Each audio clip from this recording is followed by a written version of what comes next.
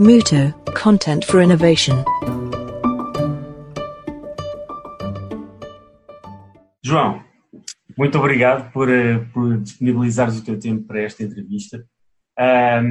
O convite surgiu essencialmente porque nós, para quem está no mercado de saúde e para quem vê as especificidades do mercado em que há coisas que não se podem publicitar, há determinado tipo de comportamentos que não se podem ter, considerarias que o mercado de saúde acaba por ser um apelo ou acaba por incentivar a criatividade de quem trabalha com marketing?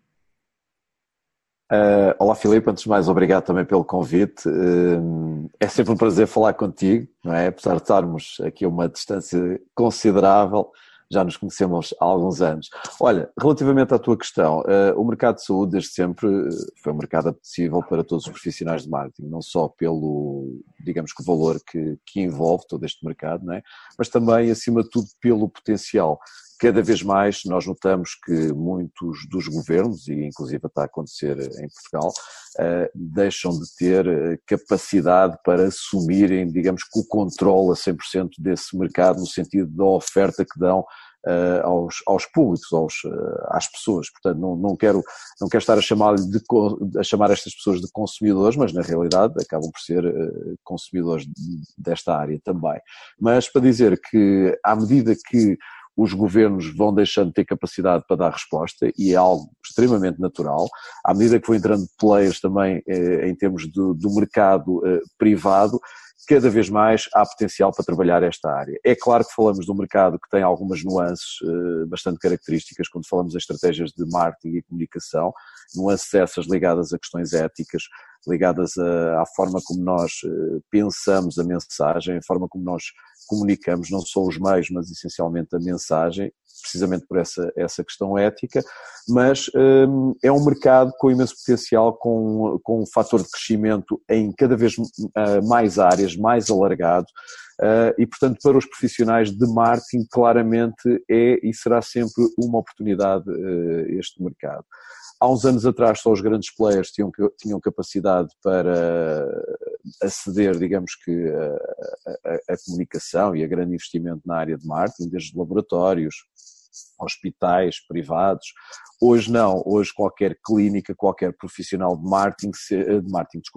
saúde, sente esta necessidade de ter que trabalhar o marketing de uma forma mais eficaz, para não chamar de uma forma mais agressiva também, para captar o seu público, para segmentar o seu público e chamá-lo a um serviço que será um serviço privado, apoiado ou não por um seguro eventualmente de saúde, mas cada vez mais este é um mercado que eu acho que é um mercado interessante para qualquer profissional na área da gestão de marketing.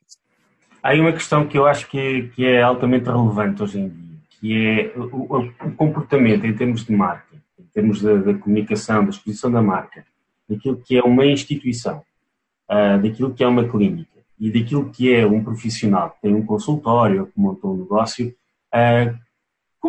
Qual é que é a abordagem, qual é que é a diferença de abordagem para ti que prestas esse tipo de trabalho? Qual é que é a grande diferença entre estes três tipos de quem quer expor a marca ou de quem quer expor a sua imagem? Olha, antes de mais eu começava por ver aqui uma perspectiva que muitas das vezes nós não equacionamos numa primeira instância, que é quanto maior for a dimensão do negócio que estamos a trabalhar sob o ponto de vista da comunicação, mais vulneráveis vamos estar enquanto marca.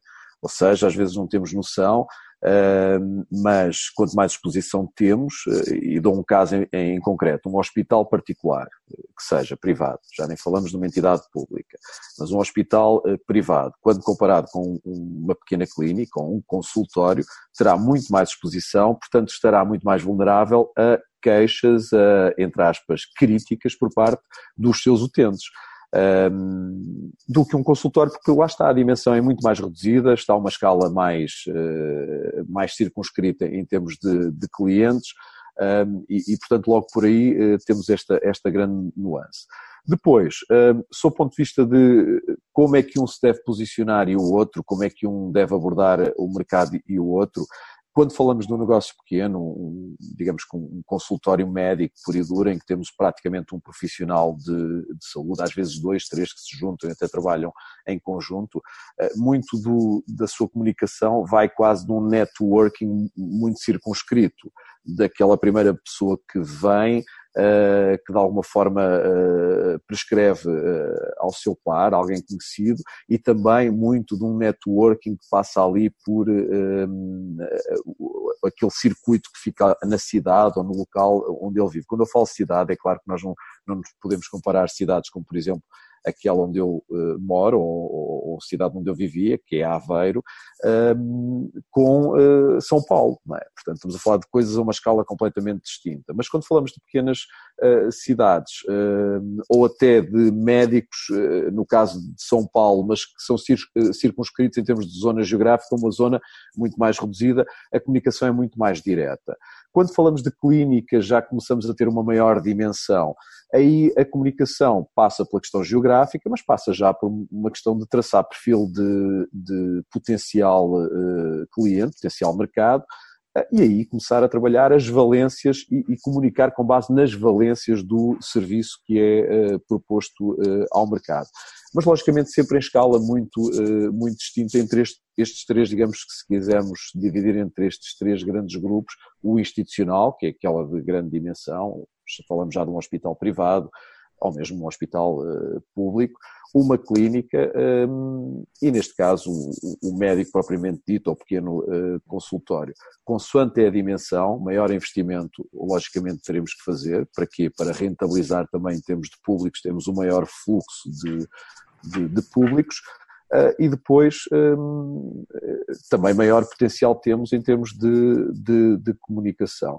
Há aqui uma outra questão também que muitas das vezes influencia este tipo de negócio, e aqui já se prende com o negócio em si, que tem a ver também por parte da população com o acesso ou não a determinada valência em termos de serviço de seguro. Se tem um seguro que cobre determinada valência ou outra, e isso, direto ou indiretamente, está também ligado com a questão de marketing, com toda a valência de comunicação e estratégia de comunicação, porque se nós temos, por exemplo, um consultório que dispõe de acordos com as principais seguradoras que prestam serviços, também isso será não só algo que devemos envolver na nossa estratégia de marketing e comunicação, como será também algo que vai potenciar aqui o canal, digamos que, de venda do serviço, porque é uma mais-valia, acaba por ser uma mais-valia. E depois também tem a ver com as questões culturais, não é? Nós não podemos dizer que a estratégia que definimos, por exemplo, na comunicação de saúde em Portugal, que pura e simplesmente podemos fazer, entre aspas, um copy-paste para, por exemplo, o Brasil ou outro país, dependendo da questão cultural, da forma como as pessoas estão habituadas a aceder a este tipo de serviços ou não, também teremos que reajustar toda esta dinâmica de marketing e comunicação.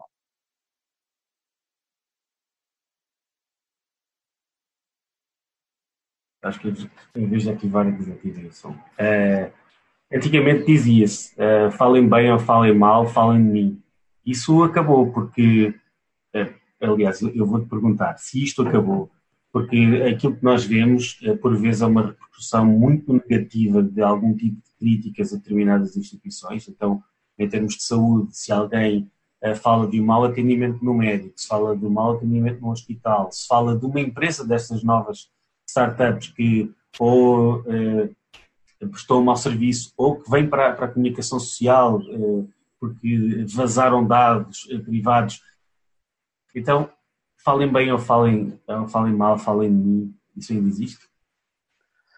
Olha, uma das grandes preocupações que eu sinto em qualquer área de negócio, em qualquer potencial cliente que vem ter comigo ou com outros profissionais de marketing, em relação essencialmente à comunicação através dos meios digitais, é que tem medo, tem pânico a estar nos meios digitais por causa daquilo que podem ter em termos de feedback.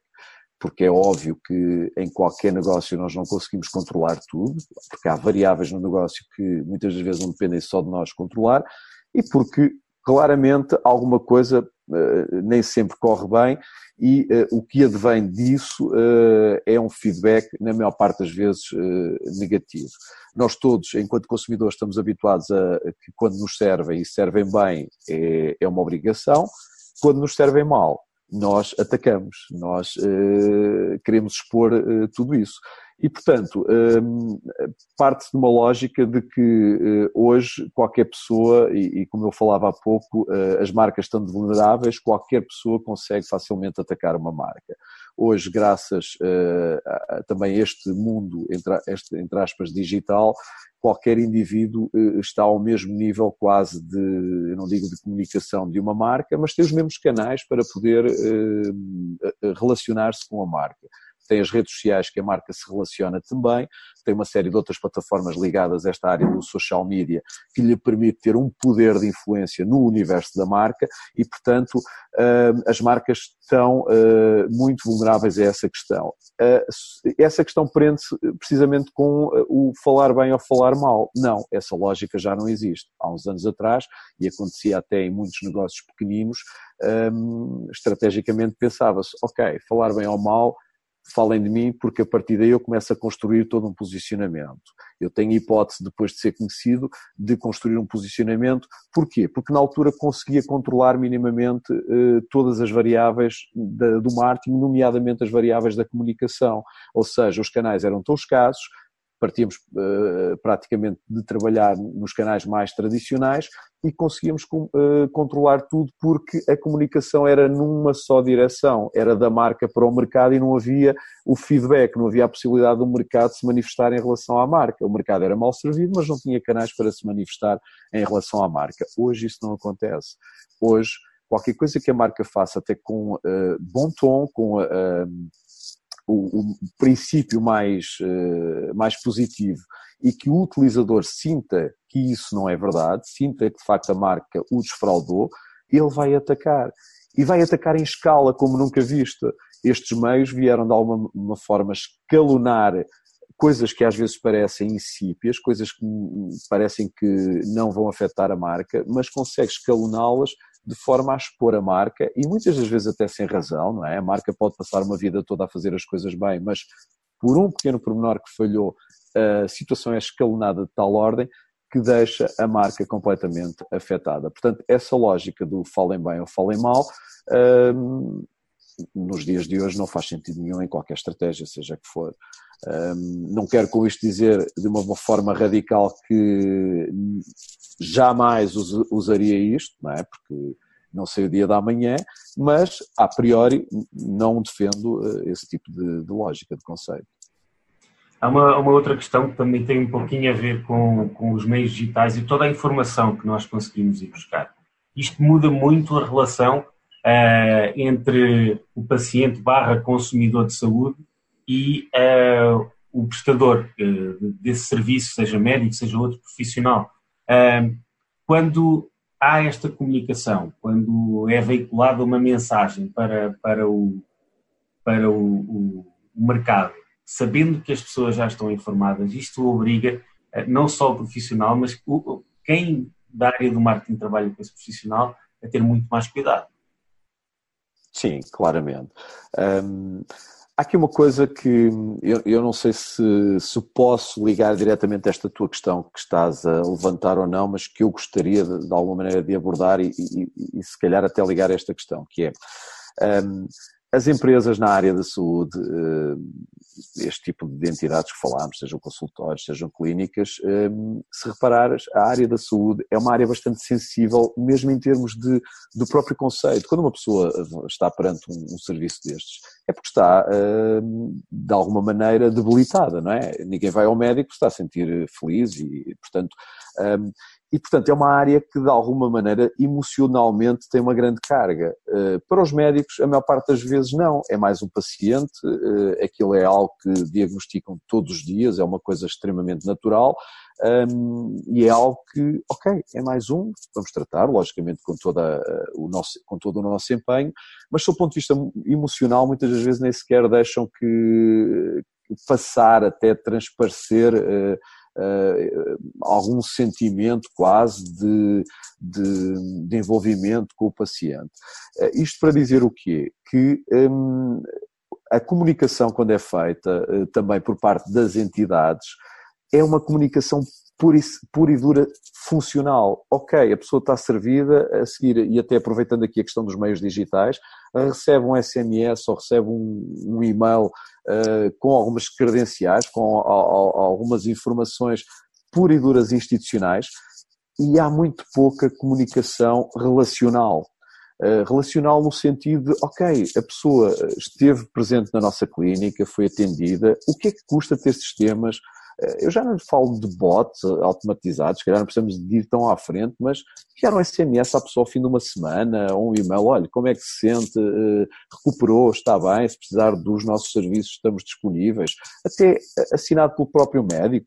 Não teria que ser o médico a fazer isso, poderia-se entrar em sistemas automáticos, mas para personalizar, digamos que a relação, o que faz com que esta personalização faz com que as pessoas voltem e entendam também esta atitude, e eu vou-lhe chamar agora da marca, a marca ligada à área da saúde, como uma atitude que vai muito mais para além da questão funcional do serviço.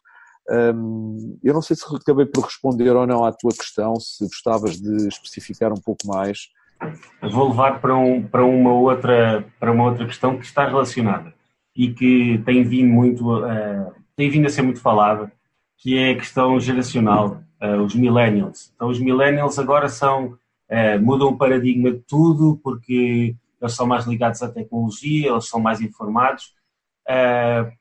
Eu não sei se será exatamente assim, eu vou-te passar esta pergunta, porque nós vemos, por exemplo, uma geração, que é a geração dos meus pais, já não vou tanto para a dos meus avós, mas começam gradualmente a estar tão inteirados com esta relação com a tecnologia, que eu acho que, acho não, eu vou-te perguntar a ti, será que isto é uma coisa tão exclusiva dos millennials, ou nós já estamos todos contagiados enquanto mercado e enquanto população?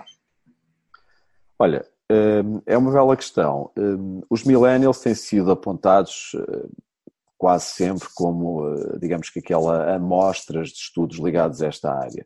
Hoje temos os millennials, dos quais nós também nos podemos incluir aí. Estamos a falar aqui de diferenças mais ano, menos ano, mas quase que nos podemos incluir na geração millennials. Temos os Ys e os Zs, aliás, que acabam por ser uma geração que está agora a começar a ganhar poder de compra, poder de consumo, e que é uma geração já completamente diferente da nossa, e temos a geração dos nossos pais. A nossa geração e a geração dos nossos pais são aquilo que nós chamamos dos imigrantes digitais, ou seja, nós não nascemos com a tecnologia, e quando eu falo da tecnologia, a tecnologia web nas mãos. Nós não nascemos com a ligação à web como já estão a nascer os Z. Praticamente nasceram com o telemóvel ou o smartphone, ou pelo menos com o portátil dos pais, com acesso à tecnologia. O que acontece é que gradualmente, mas a um ritmo rápido, está a ser transversal este uso por parte dos nossos pais, por parte da nossa geração e também por parte dos Zs, do uso da tecnologia, do uso do acesso às redes sociais, nomeadamente. Já nem falo tanto, no caso dos nossos pais, o acesso ao e-mail, as próprias pesquisas na web são incipientes ainda, mas essencialmente o acesso a redes sociais, nomeadamente redes como o Facebook, que generalizou, é uma forma que eles têm de se ligar aos mídias, é uma forma que eles próprios têm de se ligar à família, nomeadamente aos netos, aos amigos. É uma geração que, ao contrário dos nossos avós, não tinha tempo, ou não teve tempo para gozar a reforma, ou não teve recursos para gozar a reforma. A geração dos nossos pais, agora reformados a maioria, começa a ter tempo, começa a conhecer e a dominar minimamente a tecnologia e começa a querer relacionar-se também, a ter à vontade para se relacionar através, como eu disse, de plataformas como a rede social Facebook. E, acima de tudo, acham a plataforma extremamente interessante, porque é algo novo, é algo diferente que eles nunca estiveram habituados, quer para consumir mídia, informação em termos de mídia, quer para entretenimento, não é? E muitos deles criam grupos, fazem partilhas, acima de tudo, conteúdos de entretenimento, e depois pela questão das relações. Não falo com os netos, porque a maior parte dos netos, se calhar, já fugiu do Facebook e estão agora noutras redes sociais que eles também começam a tentar entrar, os nossos pais, nomeadamente o Instagram, mas porque encontraram ali uma nova forma de aceder a informação e uma nova forma também de se expressar, quanto mais não seja em grupos restritos que são os seus. Agora, claramente a tecnologia está a atingir um patamar transversal em termos geracional. Isso vai ser óbvio quando a nossa geração for avó, não é? Aí claramente não vai haver, a única diferença que vai haver é que plataformas é que uns e outros usam, porque claramente o uso da tecnologia vai ser transversal. Quer queiramos, quer não, quer gostemos ou não, mas pessoas como o Steve Jobs vieram mudar a forma como nós acedemos ao conteúdo com a invenção do smartphone. Não sei se foi ele que inventou ou não, mas pelo menos foi ele que trouxe, digamos que o acesso ou que criou, digamos que aquela curva da inovação e do acesso à inovação. Tal como a forma também como ouvimos música, tal como uma série de outras situações que consumimos em termos de mídia, mas tudo isto mudou e toda a forma como nós hoje nos relacionamos também mudou e está a mudar cada vez mais. Gostava só de, para rematar esta questão, introduzir uma situação. Eu ouço muitas vezes as pessoas a falarem em relação aos jovens, mais a geração, os Z. Os miúdos agora estão sempre agarrados à tecnologia, quase que nem falam, quase que nem se relacionam uns com os outros. Eles relacionam-se, os canais é que são diferentes. É claro, às vezes estão ao lado uns dos outros e estão agarrados ao telemóvel, podiam estar a conversar um com o outro, mas se calhar estão a falar com um número mais alargado até de colegas, em vez de estarem dois a falar um com o outro pessoalmente, estão 4 ou 5 a falar ao mesmo tempo. E é isso que nós, muitas das vezes, outras gerações com mais idade, com outro paradigma, não conseguimos compreender. É esta forma de se relacionar, que é uma forma diferente da nossa, que não estamos tão habituados, mas que é uma forma igualmente válida como aquela que nós nos sentimos mais confortáveis. Isso conduz-me a outra questão, que tem a ver com os influenciadores. Nós hoje em dia, eu aqui separava um bocadinho dois tipos de influenciadores. Os influenciadores que podem dizer, vamos dizer, uma celebridade que indica um hospital porque foi muito bem tratado lá, ou um spa porque foi muito bem tratado lá, um creme facial. Por outro lado, nós temos os médicos que acabam por se tornar influenciadores também. E isto era algo que eu falava há poucos dias com um colega da área do marketing e nós dizíamos assim, hoje em dia nós estamos a criar um médico que está a tentar ter relevância e notoriedade nas redes sociais e temos aquele médico que já é uma celebridade tão grande que quando chega às redes sociais, de repente, caem tantos seguidores em cima que ele automaticamente se torna também um influenciador nas redes sociais. Mas até que ponto é que o papel de um influenciador que não está ligado à saúde e um que está ligado à saúde não tem aqui algumas implicações éticas? E eu digo quais são os exemplos. Uma coisa é nós olharmos e sabemos que o médico X trabalha no hospital Y e as pessoas automaticamente acabam por ir lá porque ele está, mas ele também pode fazer, pode dar aquelas recomendações de saúde e bem-estar e depois associa-se, se calhar, eu não sei até que ponto é que isto é assim tão comum, a uma marca de produtos que são produtos estéticos, ou o facto de ele usar uma determinada marca de roupa. Tudo isto acaba por ser legítimo? Há aqui alguma questão ética? Qual é que é a tua opinião? Olha, relativamente à associação a marcas, e ligando aqui até mais a questão legal do que a questão ética, de país para país a legislação difere, como tu sabes, e portanto se há países que estão mais vulneráveis ou a legislação é muito mais propícia a esta ligação entre a área da medicina, que é uma área bastante sensível, a marcas, como por exemplo os Estados Unidos, são países muito mais eu não lhe vou chamar evoluídos, mas muito mais liberais, do ponto de vista deste relacionamento entre o mundo das marcas e o mundo do profissional, onde eu quero chegar é que de país para país tudo isto vai variando. Quando vamos à questão ética, primeiro, há aqui algo que é bastante importante percebermos, que é, e aqui parte também de como é que o profissional se quer posicionar. Se o profissional se quer posicionar, sob o ponto de vista de essencialmente ganhar dinheiro ou que o seu negócio seja suportado numa área que é a área do marketing e comunicação, ele passa a assumir o papel do médico que vai aos programas, mais até do ponto de vista da comunicação tradicional, que são aqueles programas da TV, ele passa a ter a sua rúbrica também no online, passa a prescrever e a trabalhar em nome de uma determinada marca, que pode ser a sua clínica, e não quer dizer que ele também não preste serviços de saúde na clínica, mas ele é entendido acima de tudo como um interveniente no processo de comunicação da marca. Portanto, do ponto de vista da relevância em si, vai haver claramente muitas pessoas que vão questionar esse papel. E quando eu digo da relevância é no sentido de ele está a fazer isto para ganhar clientes.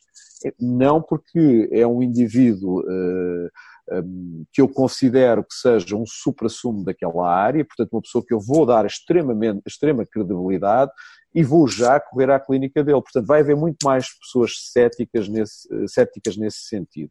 O que não quer dizer que também não vão existir outras que, tomando conhecimento da mensagem, e apreendendo a mensagem da forma que é o objetivo da clínica, não passem a ser clientes desse espaço.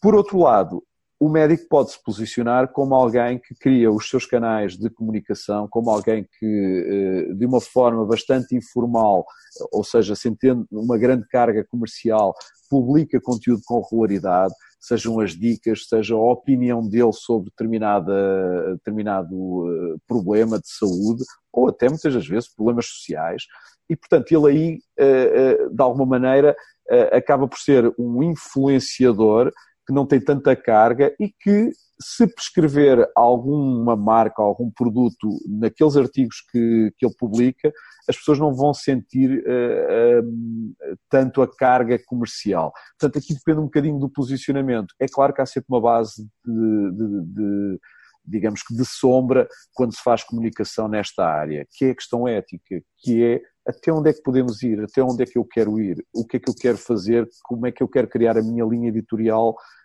de conteúdos. Eu, neste caso, sou profissional médico liberal, independente, ou eu que estou a trabalhar uma linha de conteúdos de uma marca maior, que pode ser uma clínica, pode ser uma farmacêutica, seja o que for. Depende muito também do objetivo que todo o plano estratégico tem e do posicionamento de cada um. Agora, cada vez mais se começam a ver casos e casos interessantes.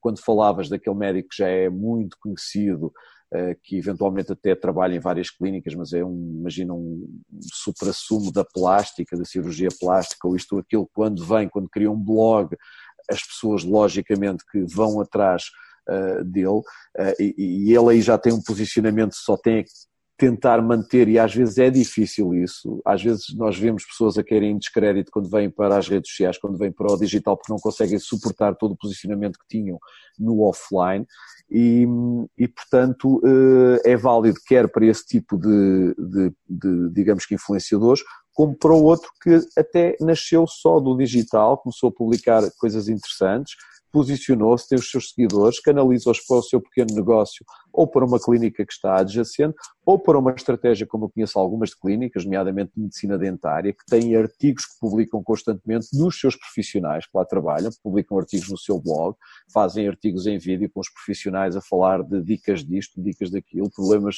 que surgem muitas vezes que vamos ao dentista e nem sabemos porque é que surge aquilo, e portanto há imenso conteúdo para criar, tendo uma linha editorial de conteúdo bem estruturada, e portanto todos eles são válidos como influenciadores. Logicamente com maior relevância hoje através das redes sociais, através dos canais digitais, mas os canais tradicionais continuam também a ter bastante força. Eu tenho alguns projetos que conheço em que eles estão presentes quer nos canais digitais, quer nos canais mais tradicionais como a rádio, a televisão e até mesmo a imprensa. há umas décadas a televisão ia acabar com a rádio.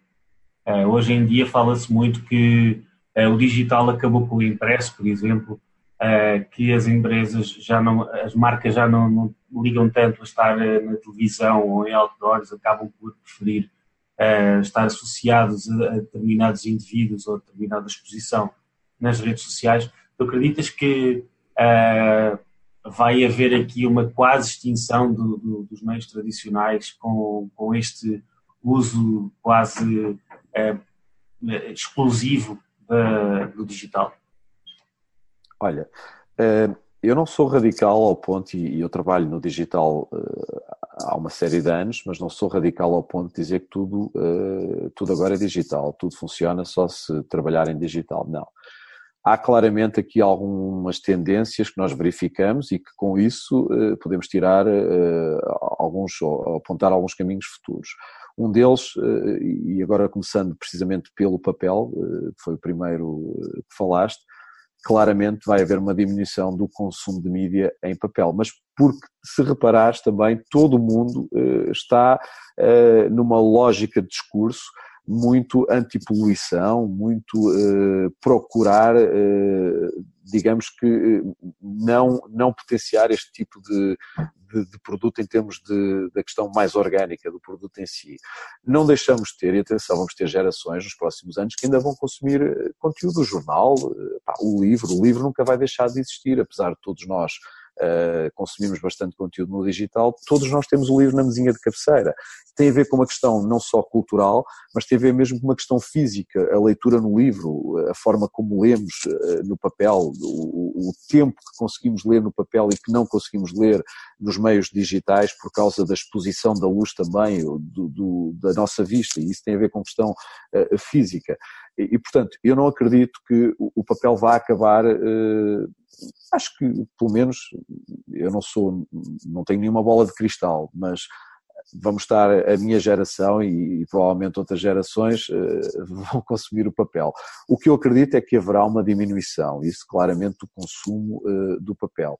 Em relação ao consumo dos mídias em si, eu não vejo que a televisão vá acabar, não vejo que a rádio vá acabar, porque, aliás, o grande segredo, e agora fala-se num conceito que é o conceito de transmídia, o grande segredo é tirar partido dos meios, com base nos públicos que se sentem mais confortáveis nesses meios, a interagir com a mensagem da marca através do meio em que se sentem mais confortáveis e tentar tirar o maior partido do meio para que esse público tenha uma experiência maior com a marca. E, portanto, eu acho que todos os meios têm um papel e terão sempre um papel fundamental na comunicação com os públicos. Agora, a grande questão é que os meios estão a passar por uma era em que se estão a reinventar constantemente. A grande questão é que cada vez mais os públicos, e agora falo da geração Z, não estão preocupados com o meio em si. Eles estão preocupados em aceder ao conteúdo à hora que querem e no local onde se encontram, no momento. Não estão preocupados se vão aceder via televisão, se vão aceder via tablet ou via smartphone. Não, eles querem consumir um determinado conteúdo. Depois, se é TV, seja Smart TV, seja o que for, seja tablet, seja o que for, eles é indiferente o meio em que acedem. Agora, todos os meios, é importante percebermos, e as marcas ainda não conseguiram perceber muito bem esta lógica deste novo paradigma da comunicação, é que as marcas têm que perceber que todos os meios têm uma audiência específica e têm uma característica específica para comunicar com essa audiência. Eu não posso estar à espera de ter um anúncio na televisão que funcionou muito bem, ou um programa na televisão que funciona muito bem, naqueles programas da manhã, ter uma rúbrica, seja na área da saúde, seja outra, e agarrar nessa rúbrica que foi gravada e colocá-la no YouTube. E deixá-la no YouTube e esperar que ela tenha o impacto no YouTube que teve na televisão. Não é assim que funciona. Portanto, essa rúbrica até pode ir para o YouTube, mas com características diferentes, com base nas características desse meio, que é o canal, que é o YouTube. E daí ligar-se com outras plataformas. Portanto, tudo isto deve ter uma relação, e é aí que entra o conceito de transmídia, em que todos eles se encaixam com o objetivo de exponenciar a experiência do próprio consumidor de mídia. Então aqui vamos cair exatamente onde eu queria, que é, julgo eu, a tua especialidade, falar sobre essa questão que é o Transmedia Storytelling. Qual é que é, Dá-nos uma perspectiva daquilo que é o Transmedia Storytelling aplicado, por exemplo, ao setor como a saúde. Olha, o Transmedia Storytelling, falando aqui do conceito de uma forma mais generalizada, portanto, o storytelling tem a ver com a narrativa, com a mensagem que nós criamos para a marca. A grande questão é que as marcas quase sempre estão habituadas a criar narrativas sob o ponto de vista publicitário, em que são mensagens que se remetem, a maior parte das vezes, ao universo funcional do produto ou serviço. São mensagens com o objetivo de fazer uma venda rápida, uma venda direta e rápida. E, portanto, quando falamos aqui do conceito de storytelling ou story world da marca, como nós hoje publicitários e estratégias de branding gostamos mais de tratar o termo, nós falamos de uma marca que vai buscar algo muito mais profundo do que a mensagem só de comunicação do produto e do serviço. Uma marca que vai buscar aos valores da sua essência. Quando eu digo marca, digo negócio, empresa. Mas vai buscar aos valores, ao seu propósito maior da sua essência, do porquê de estar neste mundo. A maior parte das marcas não se questionam qual é o grande propósito que nós temos em coabitar no mundo dos humanos, das pessoas. Ok, é importante perceber que qualquer organização trabalha para ter lucro dos seus acionistas, mas hoje essa lógica só de negócio já não funciona.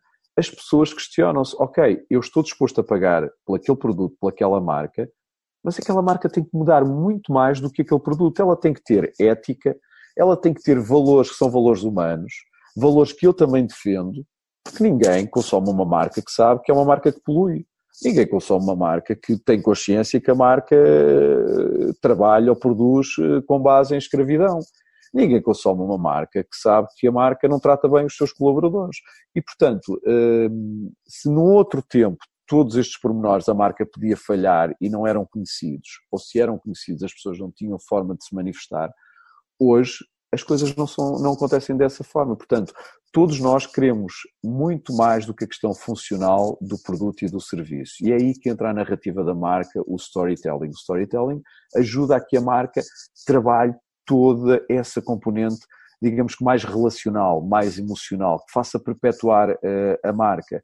Nós hoje, às vezes, costumamos brincar com um produto que nós tínhamos e que tu deves conhecer certamente, que era o detergente que as avós usavam para lavar a roupa, o Omo. O Omo, a minha avó usava o Omo. Mas o Omo era usado pelas avós porque era, na altura, quando havia escassez ainda de produtos, era dos poucos, e era aquele produto que lavava e deixava a roupa branquinha e não havia uma coisa igual, e era a questão funcional.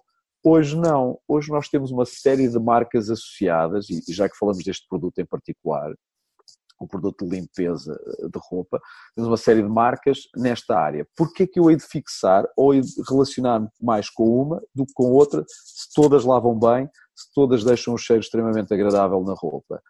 Eu só me vou relacionar se a marca tiver muito mais para me dar para além disso, se a marca tiver, por exemplo, a defesa de uma causa. E no caso da saúde, aí entramos claramente neste universo das causas, não é? As marcas, e falando um bocadinho aqui da narrativa, as marcas ainda não perceberam que, seja uma clínica, seja um laboratório que produz medicamentos, seja um grande hospital, hoje, mais do que prestar o serviço tradicional de saúde, que é o que todos nós esperamos que ela faça, sem, entre aspas, termos a consciência que temos que agradecer, não é? Porque nós vamos ao médico, vamos a um Serviço Nacional de Saúde, aqui em Portugal, a um hospital, queremos ser atendidos num tempo mais curto possível, sem pagar nada, no final vimos embora com a receita e muitas vezes nem agradecemos, porque partimos do princípio que isso é uma obrigação que tem que ser prestada. Portanto, para além disso, nós ainda queremos muito mais.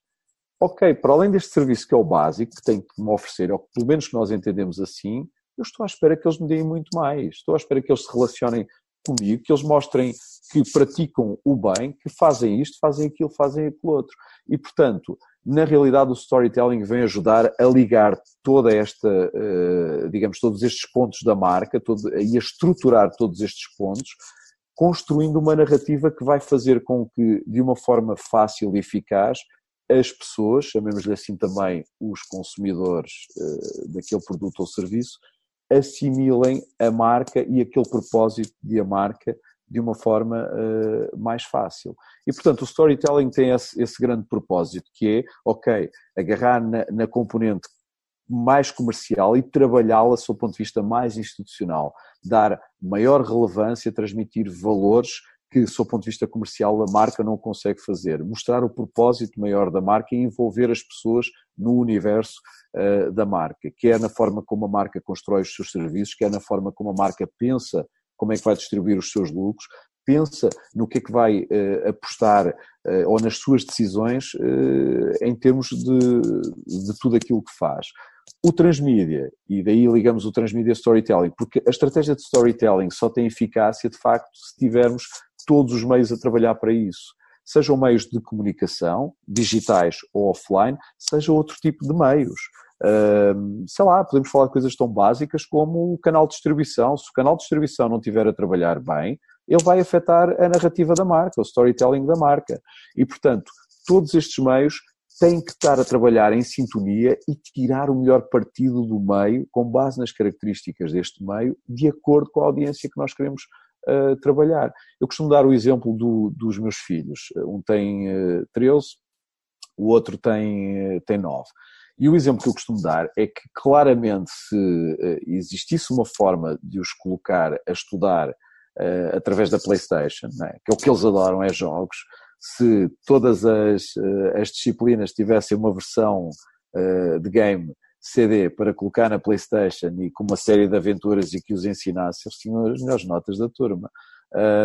Agora isso não é possível ainda, não é? Mas porquê? Porque o meio que eles mais se sentem confortáveis é o jogo, seja através depois do meio como a PlayStation ou outro, mas é o jogo, porque é aquilo que os cativa. O mais novo, por exemplo, é o YouTube. O mais novo faz pesquisas no YouTube e nunca no Google. Às vezes tenho, entre aspas, conversas com ele, levanta-me uma questão, peço para ele fazer uma pesquisa na net, e lá, mas não estou a encontrar. Então, mas já porque estás a pesquisar no Google, com que termo? Não estou a pesquisar no Google, estou a pesquisar no YouTube. E, portanto, porque as características, quer da audiência, quer do meio, estão afinadas. E, portanto, as marcas têm que perceber que storytelling é importante, é uma boa narrativa, e a seguir perceber qual é o meio mais eficaz perante a audiência para ativar essa narrativa. Eu sei que tu conheces a pessoa que eu vou citar agora, o Christophe Trapp. Ele dizia há uns anos que a questão do storytelling é para mostrar que as instituições são humanas e trabalham para seres humanos, ou seja, são pessoas a trabalhar para pessoas.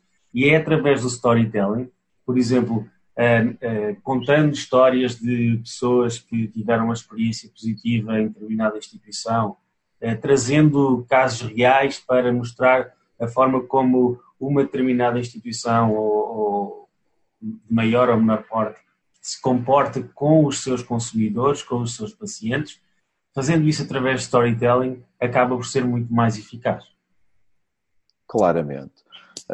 Eu volto a dizer, o storytelling, muitas das vezes, mais do que promover um serviço na área da saúde ou em qualquer área, em dizermos que somos os melhores, temos os melhores profissionais, alguém espera ir a um serviço de saúde e não encontrar os melhores profissionais?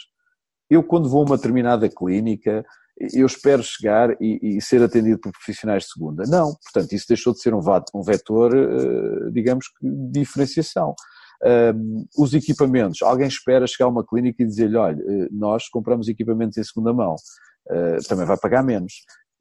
Não, ninguém espera. E, portanto, isso deixou de ser um vetor de diferenciação. Portanto, o grande vetor de diferenciação tem a ver com a narrativa que as pessoas, digamos que o projeto conta, tem a ver com a forma como se relaciona com as pessoas. E claramente isso tem que passar por criar uma dinâmica, quer de tudo aquilo que a clínica, digamos que promove, tudo aquilo que ela faz, mas através de bons casos, de casos práticos, de muitas vezes os testemunhos. Mas as pessoas não querem dar testemunho. Mas isso depende, se a pessoa se sentir confortável, se aquilo que representou para a vida da pessoa, a relação com aquela clínica, com aqueles profissionais, se representou algo bastante forte, claramente a pessoa vai querer dar o seu testemunho.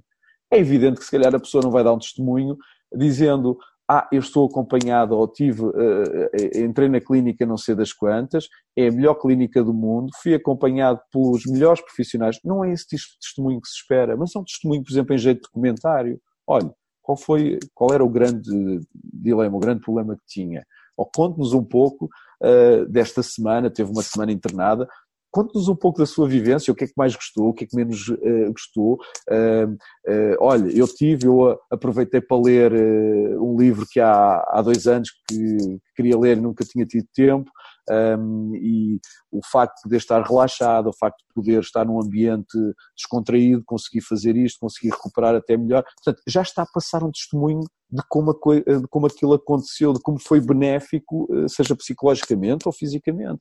E, portanto, é essa a lógica que as marcas ainda não perceberam também no storytelling que têm que contar, é que procuram sempre tentar o storytelling, que não é storytelling, mas sim mensagens, sob o ponto de vista funcional e comercial do serviço/produto.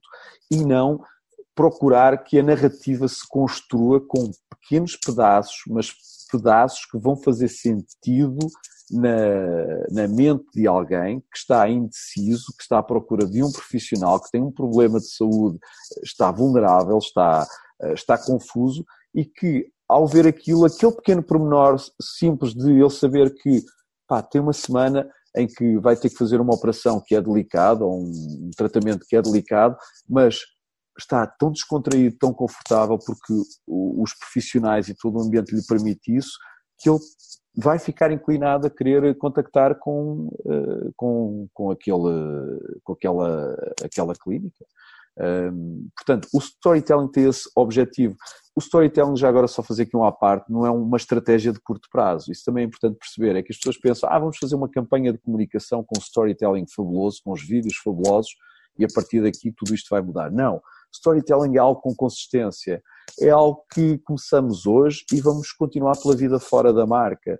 É algo que a narrativa, todos são protagonistas, é o médico, é o recepcionista do espaço, é a enfermeira, é o paciente, tudo faz parte, é o ambiente onde a cidade, tudo à volta de onde se insere o projeto.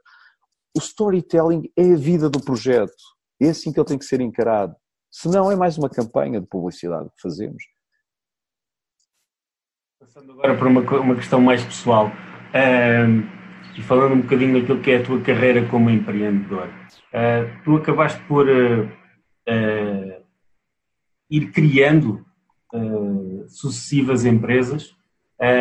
Como é que funciona para alguém que tem uma ideia, tem um projeto e cria uma empresa que é um veículo para pôr essa ideia, esse projeto em prática? Acabas por sair de uma, vais criar outra. Como é que tu fazes essa transição? Olha, eu acho que isso também tem um bocadinho a ver com a forma de nós sermos. E, por exemplo, há pessoas que se sentem confortáveis estando numa vida ligadas a um projeto. Se sentem confortáveis porque conhecem as pessoas desde sempre, com quem se relacionam, sentem-se confortáveis porque sabem que, pronto, têm um ordenado certinho, têm uma série de situações que são estáveis. Depois há outras pessoas, e embora eu não me enquadre também nesse universo, mas há aqueles que são os empreendedores natos e que estão constantemente à procura de novos desafios, novos projetos. O meu universo sempre foi muito, e também ligado a esta área do marketing e da comunicação, sempre trabalhei muito com marcas de várias áreas. Eu posso dizer, e felizmente, acho que posso dizer que trabalhei desde marcas de sanitários a marcas de joias, passando por roupas e por tudo, de saúde, tudo. Portanto, tenho uma abrangência numa série de trabalhos feitos sempre no contexto de estratégias de marketing e comunicação, num universo de marcas. A minha natureza e porque é que eu tive alguns projetos ligados sempre a esta área também da agência, foi porque primeiro encontrei as pessoas certas a dado momento da minha vida para criar esses projetos, e tenho que assumir que os vários projetos que tive, sempre tive com pessoas que foram pessoas que conseguiram acompanhar este ritmo de criar novos projetos, e depois porque sentir que ficando numa outra área que eu estou ligado só por si, para mim não dava. Eu estou ligado à área da docência também, eu sou professor em algumas universidades e institutos ligados ao ensino superior, também nesta área, mas senti que nesta área do marketing e comunicação, para poder evoluir, não conseguia ficar só enquanto docente. E sempre que eu tomei uma decisão de deixar um projeto para me dedicar só à docência, eu ao fim de um ano ou dois senti que não era ali o caminho. Eu tinha que voltar novamente às empresas, tinha que voltar aos casos práticos, a trabalhar projetos para poder me sentir confortável. Essa foi uma das coisas que me fez constantemente estar a criar novos projetos. Por outro lado, também há aqui uma outra questão que é importante e que no meu caso pessoal acontecia, que era esta área do marketing e da comunicação não deixa de ser uma área tão aliciante como desgastante. Aliciante, porque temos desafios novos a cada projeto que agarramos, é sempre uma obrigação a estudar de novo uma área, enfim, mas depois é desgastante porque muitas das vezes é tudo a um ritmo alucinante, timings muito curtos para trabalhar, não controlamos todas as variáveis, aquilo que foi dado como certo numa campanha há um ano atrás, podemos ter a mesma área de negócio, o mesmo tipo de público, mas já não funciona da mesma maneira. E, portanto, é uma aprendizagem e um ritmo alucinante também que obriga a essa aprendizagem. E, portanto, isso acaba por desgastar. Agora, eu sempre gostei muito de projetos novos, desafios novos, e sempre me senti confortável com isso. Volto a dizer, há pessoas que não se sentem tão confortáveis, há outras que se sentem. Tem o outro lado também, não é? Há um lado de... nem sempre as coisas são constantes, não é? Nem sempre nós, ou muitas das vezes, nós não sabemos com o que é que contamos amanhã, não é? Enquanto responsável de muitos destes projetos, sentia que tinha também a responsabilidade de pessoas que estavam na empresa, no projeto, famílias, muitas das vezes, que dependiam dessas pessoas e que temos toda essa carga em cima, se os clientes vão pagar, se pagam a tempo e horas ou não. E isso para mim também sempre foi um indicador. Quando eu comecei a deixar de ter capacidade para estar mais na componente estratégica, criativa e de, digamos que, desenvolvimento de projetos e comecei a ter que ficar mais absorvido pela componente de gestão, eu sentia que se calhar o projeto já tinha que ou levar um outro rumo ou então estava na altura de pensar num outro projeto diferente, porque eu confesso, eu não gosto da área da gestão pura e dura. E gerir empresas não é de facto aquilo que eu mais gosto. Gosto sim de agarrar nos projetos, pensar em ideias, estratégias, como é que ativamos as marcas, como é que desenvolvemos toda a narrativa da marca e o processo de transmídia. E portanto é onde eu me sinto mais confortável. Agora, é como tudo, somos diferentes, este foi o meu caso particular. E isso leva a um outro detalhe também da tua vida, que é, isso aí fazemos um bocadinho a gestão da carreira, mas a gestão da carreira faz parte, está integrada naquilo que é a gestão da tua vida pessoal e acabaste por fazer uma mudança radical em busca de uma coisa que acho que nós todos queremos, que é a qualidade de vida. Foi uma decisão difícil de tomar? Foi, olha, eu costumo dizer, há imensa gente que me pergunta isso, eu já, digamos que iniciei este processo de mudança de vida, vai fazer agora em setembro 2 anos. Aliás, começou antes, porque houve decisões antes a tomar, um ano e meio antes, mas verdadeiramente a mudança geográfica vai fazer agora em setembro 2 anos. Quando nós temos a vida relativamente estável, e quando eu digo a vida relativamente estável é quando temos um emprego que achamos que é bom, quando temos as contas pagas, quando temos casa, tudo aquilo que nós sentimos que são bens materiais e que sentimos que é o que nos preenche a vida, às vezes custa tomar uma decisão destas e dizer, ok, então mas isto é seguro, é digamos que certo, eu vou deixar para ir atrás de algo que não é certo. E o que é que não era certo nesta decisão? Era emprego, por exemplo, teria que deixar abdicado uma série de coisas que eu estava a trabalhar, que eu tinha como garantido, para ir para um local onde eu não tinha metade dessas coisas. O mesmo aconteceu no caso da minha esposa. Mas por outro lado, houve aqui algo, e mais uma vez tem a ver com a nossa forma de estar na vida, que me deixava inquieto, que era, ok, do ponto de vista material, eu tenho a vida relativamente estável. Agora, há um outro ponto de vista, que é um ponto de vista que eu lhe vou chamar, se calhar, mais emocional, que se calhar não estava tudo estável, que era o procurar viver fora de uma agitação social que nós, quer queiramos, quer não, mas que acabamos por viver quando estamos a viver em grandes centros urbanos, que é a própria agitação da cidade, toda a dinâmica da cidade, quer de consumo, quer de relações, quer tudo.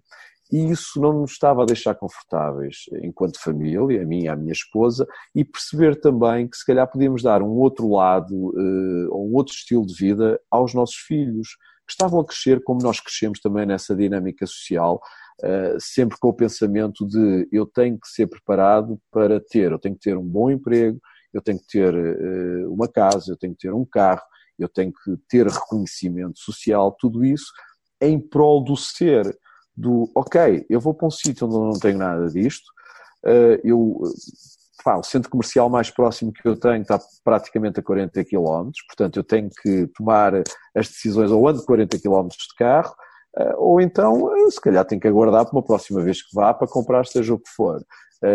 As crianças começam-se a habituar a não pedir constantemente, como é quando vais de idade, vêm em qualquer loja, pai, compra-me aquilo, mãe, compra-me aquilo, agora a lógica já é outra, eu preciso disto, como é que eu vou fazer para ter isto?